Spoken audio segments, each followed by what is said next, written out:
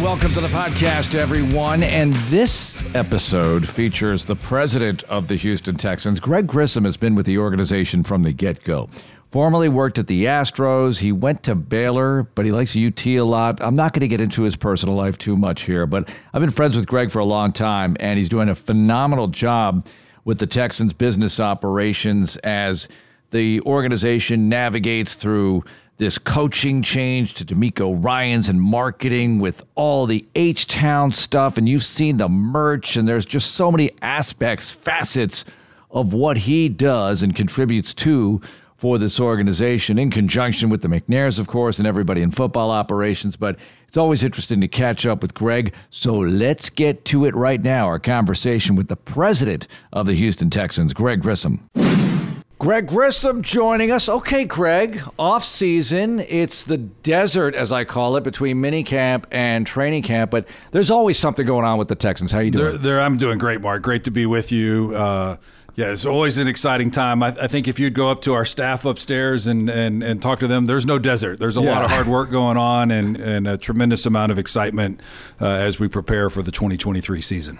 So when we left the 2022 season, the Texans beat the Colts, which was a weird kind of thing because the number one pick, they didn't get it that day, but so what? It all turned out great with C.J. Stroud. We'll get into that in a moment, but what about hiring D'Amico Ryans and what it's meant to the organization, reaching back in the history, getting the former player and everything, the effect that that's had on the organization as a whole, Greg? Yeah, I think the process that Nick Caserio and Cal and Hannah McNair led to identify D'Amico and to ensure that he came home was spectacular. And since the moment he arrived, the day that he was here, that we got to introduce him to the staff even before, I think that the day his contract was signed, before the press conference. I mean, the energy's just been off the charts, and the way it's engaged all of our teammates internally, our former players, the all our fans and season ticket members as a whole. You could feel it. You could feel it from the very beginning, and his leadership, as I've had a chance to interact with him here and there, is amazing, and just really looking forward to the impact he can make on our organization and our city as a whole. I think with him and that combined with the draft, Greg, you've been here every year. I can't think of an offseason with more of a boost, more anticipation. There have been some off seasons where you feel like the team's good, you're going to go into a good campaign, and we don't know what the record's going to be. But just as far as the off season itself, are you with me that this might be the biggest ever? Well, I think it could be. I don't like to make predictions, but just a feeling in the moment. The feeling of it is, I will just say there's a tremendous energy and excitement to what could be coming, and you and I've talked about some different off seasons in the past. I think it's equal to, if not greater, some of those off seasons, and time will tell. But I think watching Nick and D'Amico work together around the draft and how they navigated that to get the outcome that we did, and the excitement that generated across the city and our fan base. And then, every step of the way forward, the free agencies, which I really think, some of the decisions and the players we brought in, are going to be fun to watch and to see the impact that some of these guys can have on our team as a whole. So, I have seen some of the media who aren't always, as kind. I've seen it referenced in some places, even the perfect off season. I don't know about that. I don't want to ever put that pressure on it, but I know that we're really excited about where we're going and can't wait to get it started here in a month or two. Draft night, it still blows me away, the level of excitement. It felt like a playoff win or something like that. The way everything went down with the number 2 pick and then trading up and the fans and Cal McNair, Hannah McNair there. Yeah. You were there, obviously. It was a tremendous experience. It was a great event. And first and foremost, I want to give a lot of credit to our event experience team and all the folks who helped put that event together at Miller Outdoor Theater, working in partnership with the folks at Miller Outdoor Theater, Houston First, to allow that to happen. It was packed to the gills. I think we had found every spot for a fan to be. And obviously when we drafted CJ, the place went crazy and excitement. and then right behind it to announce the trade. And I was actually standing very close to Andre Johnson and just seeing him going, what? We did what? And just the excitement of how that all went. It was a great night, and to celebrate it with our fans. I know the McNairs enjoyed, being there and being present, both at the beginning of the draft and coming back later, and just to be around our fan base and just to be hopeful about what's to come. It was a great night. All right, you brought up Andre Johnson, so I'm going to fast forward. We'll get into everything else, but J.J. Watt and having Watt Night announced. It's not a night, it's a game with the Pittsburgh Steelers, but going into the Ring of Honor. But it's just tremendous to have these former players, these Texans legends in the fold with the D'Amico hire. And I was going over some stats today, writing articles for various things. And D'Amico is still so high up on all these lists, tackles and solo tackles and consecutive starts and that kind of thing.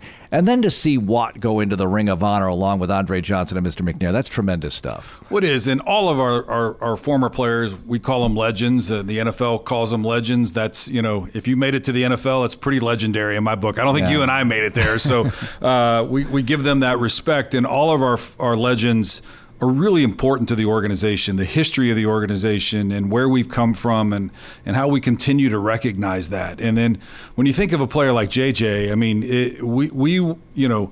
he left here, went to Arizona, had finished out his career, but he's a Texan. Yeah. And we wanted to make sure that we did everything we could to engage with him.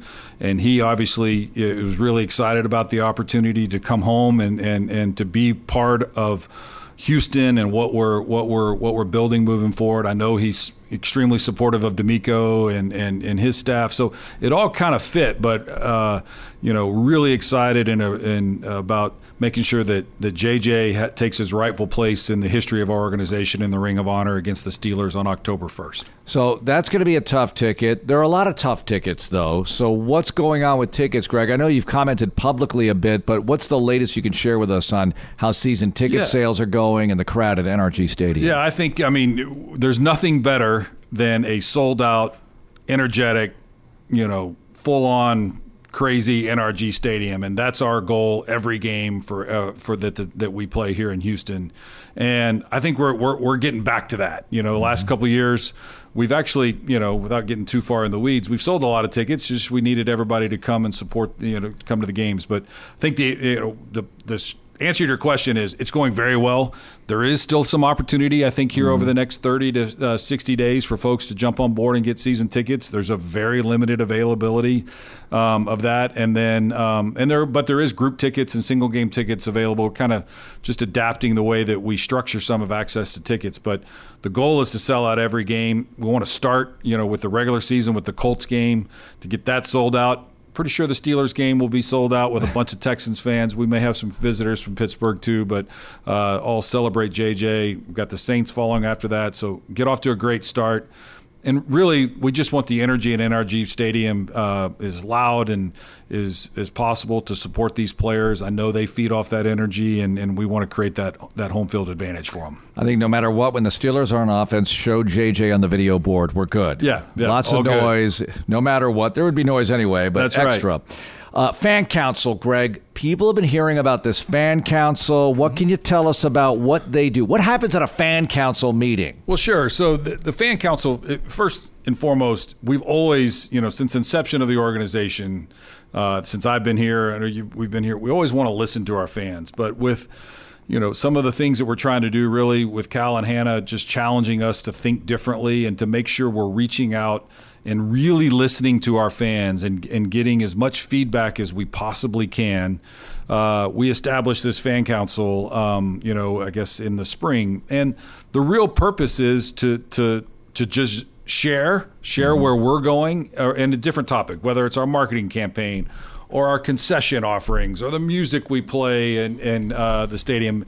We're not really talking. We're not giving them. Folks have opinions on who should maybe start at running back or left tackle or whatever that may be. Though I think those are two pretty good spots. But it's not football. But we really want them to give us input on things that we can do different or better. And so I'll give you an example. The first fan council, our marketing campaign, which will be launched here in the not too distant future around training camp. We shared that with the fan council, and we were going a certain direction just in slight word choices. And one of the fan council members said, "Hey, I think you might want to think about this differently." It was really the same message, just the phrasing was a little different, and we changed it just based off of that fan council feedback. So we've got another meeting set up here, I think later in July, to talk about some of the game days things. So we'll each meeting and I think we're planning on 4 or so a year. We'll provide different topics and where we present information and then allow the fan council to give us feedback and then really listen to it and see how we can adapt and be better for all. Do they have opinions on uniforms? Well, yes, they do have opinions on uniforms, and we've been doing focus groups on uniforms for the last 6 months, weekly in different ways, and we've did a huge survey that we took information on. It's on our website for people to provide feedback, and so we've listened to everybody. We're in the final stages of kind of putting that together again, all launching in April 24. I see a lot of questions out there about, hey, what about the new uniforms for this year? Just to be clear, it's April 24. It's about a 2-year process with the league that to be honest with you, we've cramped into about a year and a half. So we're going as fast as we can. So if anybody has questions, it's not this year. It's for the 2024 season. But wanted to. So there's been a lot of feedback, and we've adjusted to that. And I think where we'll end up is where, based on the feedback we've gotten, it's not all the same, right? People have different opinions, and what we hope is we end up with something that kind of gives a little bit for all based on the feedback we received. Yeah, people don't understand how long it takes. I mean, you would think, just make some new uniforms, throw them on, you're good to go. It takes a month. No, it doesn't. No, it's a minimum of 2-year process with the NFL, and there's guidelines that we have to follow. It's a little different than the college rules, where the uniform flexibility, let's just say, like Oregon is significantly more flexible than what we have at the NFL level, but. That's what makes the league great, and there's a whole process with licensees and Nike and everybody else. We've learned a lot. It's been a very productive process, and excited to see the outcome next April. Well, you worked on that red helmet for a while. We did. People don't understand. I remember I did a social media post because we had a mannequin in the lobby. And it got some attention. You said, "Well, interesting." Yeah. I said, "It's in the lobby." Yeah, I'm not revealing anything. We were testing some things on the mannequin, but just to see with some input. But yeah, this is all very well thought out, strategic approach. That we want to have very good data and just at the end of the day make the best decision for the organization and for our fans. Okay, so training camp is going to start soon enough, and everybody wants to know how D'Amico Ryans is going to handle training camp and how the Texans are going to handle training camp with open practices. And training camp has really evolved over the years because you and I remember people sitting on bleachers and getting a lot of sun, right? Okay, and sometimes you want that, but maybe in August you don't. So it's going to be a similar setup, very nice that way. Yeah, well, as you know, we've invested in the training camp experience over the last couple of years with shade coverings for all fans to watch practices. We've done some different things with some structures for some of our VIP guests and others, but no, training camp will have 8 open practices, which is pretty consistent with what we've done the last few years. They feel like it's the right number, spread out kind of over about a 2 to 3 week period. Probably the headlines are night practice that we'll have working with D'Amico, so that our fans will be a Saturday night practice, and then have open practices for both the joint practices that we're having with the Miami Dolphins leading into our first home preseason game. So should be a great time for fans just to come out, see the team, see these guys in action. They work tremendously hard in pretty hot weather, and I know the energy that the fans provide, the team for those open practices is something that they all thrive on, and the fans get a great chance to see where we're headed, and so should be a great couple of weeks. I feel like with the shade, every seat's a VIP seat. That's correct. No question. And we'll continue. I think we're going to do some fun things with some merchandise this year related to some team shirts that the team's wearing, that kind of some messages that the D'Amico's providing for the team that our fans can get behind, and it'll always be a fun time, but we'll do everything we can to enjoy some good football and stay as cool as possible together. More memorable night practice, Hard Knocks in 2015. Or the time Gary Kubiak, I think he himself ordered up a Zydeco band to sort of liven things up at a night practice. Yeah, I think that's correct. I might go with a Hard Knocks practice because we had, if I recall, we had a big tailgating competition before that game or before that practice, which made that a lot of fun. But you're right. I think Coach Koob did order up the Zydeco band. He wanted to liven it up for the players that night, and so that was now we have music at every practice, but I think that was the first time we had ever had music like that, and so it was a game changer. It was a lot of fun that night. So we see a lot of H-Town branding with the Texans, leaning into Houston's team, and it's always been Houston's team, but can you tell us about that a little bit, Greg, that direction? Because we see the H, we see the shirts, the merch is so cool. Yeah, well, Houston is such an amazing place, and it's evolved a lot over the last, obviously, 100-plus years. But I think specifically in the last 10 or so, and I don't want to put a specific timeline, but it's the most diverse city in America, and it's what makes Houston great. And from all different walks of life, all different demographics, and really what we're trying to do is to reflect and celebrate our city and all that we do, and to make sure that we're supportive, we're showing up for our city, and then we want our fans to show up for us. And so we're very intentionally just trying to celebrate what makes Houston great. And you know, the phrasing of H-Town, which is I think a moniker that the whole city's kind of gotten behind, and so it's very intentional. We're trying to do it in all different ways, whether that's the music that we play, the folks that we engage with, the images that we put forth, how we talk. You know, Houston's a very resilient, passionate, diverse place, and so that really meshes well with some of the things where we are as an organization and what we're trying to build, and so really excited to see how that evolves. I think that'll continue to evolve over the next couple of years, but it's very purposeful, and it really is just about celebrating the great place that we all get to live. Last year, you changed the way you did the draft party. Huge success. This year, even bigger. Also last year, you changed the kickoff lunch into a season premiere night event. So this year, season premiere part 2, or whatever you want to call it, it's going to be awesome, even different, and during the week now, but casino night experience along with everything else to raise money for the Houston Texans Foundation. Correct. Last year, with Hannah McNair's leadership, the Lady Texans support, we raised over $800,000 for the Texans Foundation. All of our players were there. We're so generous with their time, Nick and our coaches, and this year it will be similar. The headline this year is it's moved from the Houston Texans or Houston Methodist Training Center to the floor of NRG Stadium, and so actually get to enjoy the evening on the floor of the stadium where the players play as we kind of unveil the premiere of the team, if you will, for the 2023 season, and really just allows us to give back to our community and inspire hope where it's needed the most. All right, HoustonTexans.com for information on that. Also on the stadium floor, the season ticket members town hall, which was a really cool event. I mean, people were going wild for D'Amico Ryans and Nick Caserio. Sure. Real raucous atmosphere. No, and it's about being as transparent as we can with our season ticket members and all of our fans, and just letting them know where we're heading. I think we had over 1,500 people there that night. As you know, there were no filtered questions, and they were able to just ask Coach and D'Amico, or Coach and Nick, what was on their mind. But I think what was most just exciting was the energy. I mean, when D'Amico came out, you get a standing ovation, and I think the fans felt it. I know we felt it. I know D'Amico enjoyed it, and really just said, man, that was a lot of fun, and so.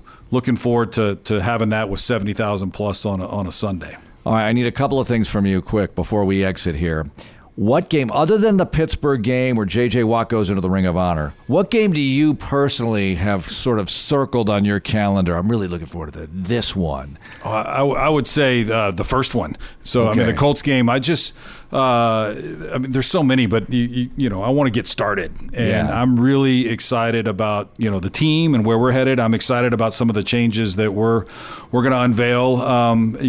Probably unveil some of them at the preseason game against Miami, but to really do that for a regular season game, the home opener, and get this era and this season kicked off the right way in front of our home crowd, sold out NRG Stadium, and get going. So, I mean, you can't get to the second one until you get to the first one. So I'm focused right there. All right, road game. Other than the first one, do you have anything here? Because the Jets in December, obviously the division games are very cool. Cincinnati on the road, we got a lot of good ones. Yeah, I think the Jet game in December might be a lot of fun because I think they're going to have a good team, and I'm hoping we're in a position to be playing for something in the month of December. I know that's the goal, and so I think that would be a lot of fun. Robert Saleh, there's a lot of connections to D'Amico there as a former, coach together in San Francisco, worked together here, when Saleh was a coach as a defensive assistant, quality control guy here when D'Amico was playing. So I think that'll be an interesting week with a lot of fun storylines and looking forward to that. New York in December is always a lot of fun. All right, Greg, thanks a lot for being with us. Thanks, Mark. Appreciate it. Go Texans. There's our conversation with Greg Grissom. Great to visit with him on some of the goings-on with the organization. Can't wait for season premiere. Really can't wait for the season most of all, but all the other trimmings are really interesting. The training camp practices, it's going to be so much fun out there to watch D'Amico Ryan's crew get ready for the campaign. Can't wait. August 10th, preseason game number 1. It'll be at New England. It'll be live on Sports Radio 610 and the Bull 100.3 FM and ABC 13. There will be a quiz on this later. Check out all the other podcasts wherever you got this one. Have a great day, everybody, and go Texans.